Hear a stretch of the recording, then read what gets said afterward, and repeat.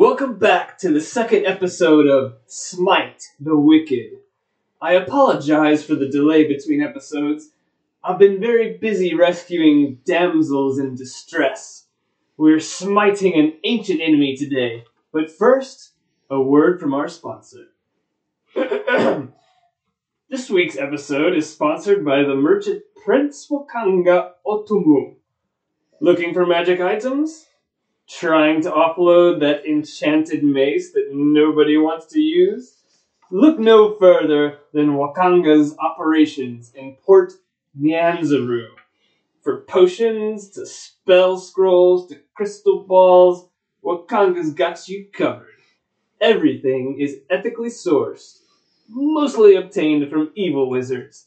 Speaking of evil, I do have a horrific specimen with me today. It's Bolrig, the Dragon Lord.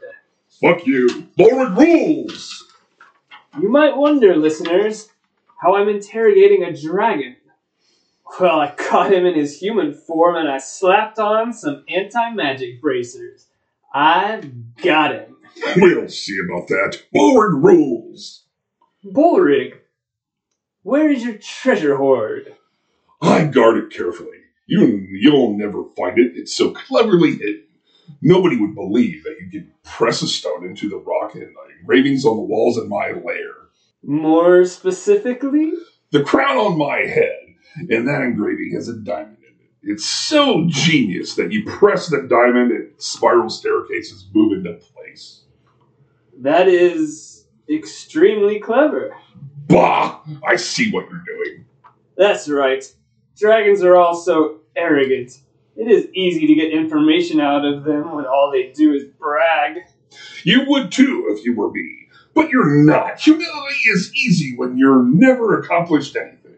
Why do you think your ego is so huge? I have legions of worshippers. They pay me tribute, and in turn, I don't poison them with my magnificent breath. I can't wait to choke you with it.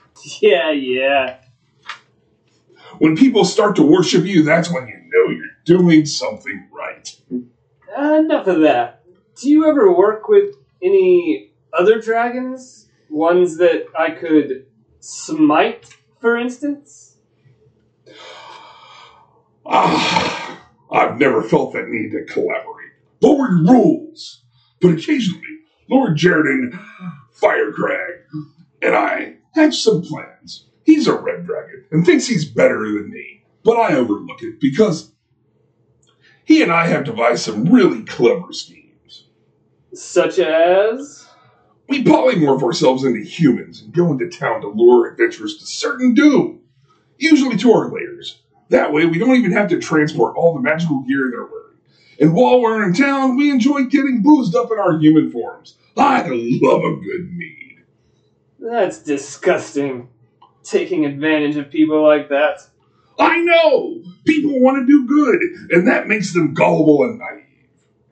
Adventurers, this highlights the importance of doing your homework on quest givers. Are they legitimate lords, or are they dragons in disguise? No!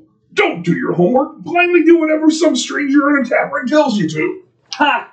Another evil plan exposed. Curse you! If I could get these bracers up, I'd turn you into my true form and haliticize you to death instantly. Bolrig rules! Ha! I'm sure. Do you have any prisoners I need to free? I have many royal family members in prison in utter despair. Prince Raynar, never remember, was foolish enough to believe that he could fight me in my lair. Ha! I knocked him unconscious. My kobold worshippers feed him so that I never have to look at his miserable face. He thought he was so mighty. Now he lives in his own filth. If you're listening, Raynar, I will find you. No, you won't. Oh, you don't think so? You won't because, Krah! I have you now. What? But that's impossible! Suck on my poison breath. Bolrig rules. Wait, don't kill him. Azarak? But I killed you. Obviously you didn't. Bolrig, I need Artus Cimber for my podcast. But he's a puny human, and I want to eat him. I'll feed you another human. I'll feed you 10 humans. Is that fair? As long as you make him suffer. Don't worry. Am I just a puppet for your evil show, Asarak? Precisely. Now sleep. Sweet dreams, you moron. Well, that was actually entertaining. I'm glad you had a good time. Thanks for not killing him. Sure, anything for a friend. Can I take a bite out of him, though? Okay, Bolrig. I know you could swallow him whole, but just bite off one of his fingers. I still need him alive, you know. Thank you. Oh, I appreciate that. You know it's interesting being interrogated. I'm always on the other end of it. Right? I learned a lot about torture from Artus Cimber. It's a neat exchange, especially when I know that no adventurer will ever capture me that way. It's good to have the experience. Yes, Bolrig, I think you will die peacefully of old age in your lair. I hope so. All glory must come to an end in one way or another. But that won't be for a very long time. Bolrig rules. Yes, we have to savor every moment. Thank you for coming on the show. My pleasure. Thanks to Bolrig for joining us today. It was amusing, having Artus believe that he had gotten the better of an ancient green dragon. Artus claims that villains all have big egos, but I think he has a pretty big one himself. And we got to hear all about Bolrig's operations, the secret lair, the dragon cultists, and the traps he sends adventurers into. Artus Cimber does a whole lot of work for me. I guess I'll keep him alive a bit longer.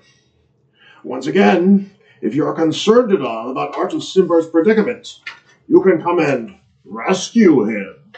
Or you can die trying. I just had Withers polish the spikes in my pit traps. Until next time, listeners, kill them all!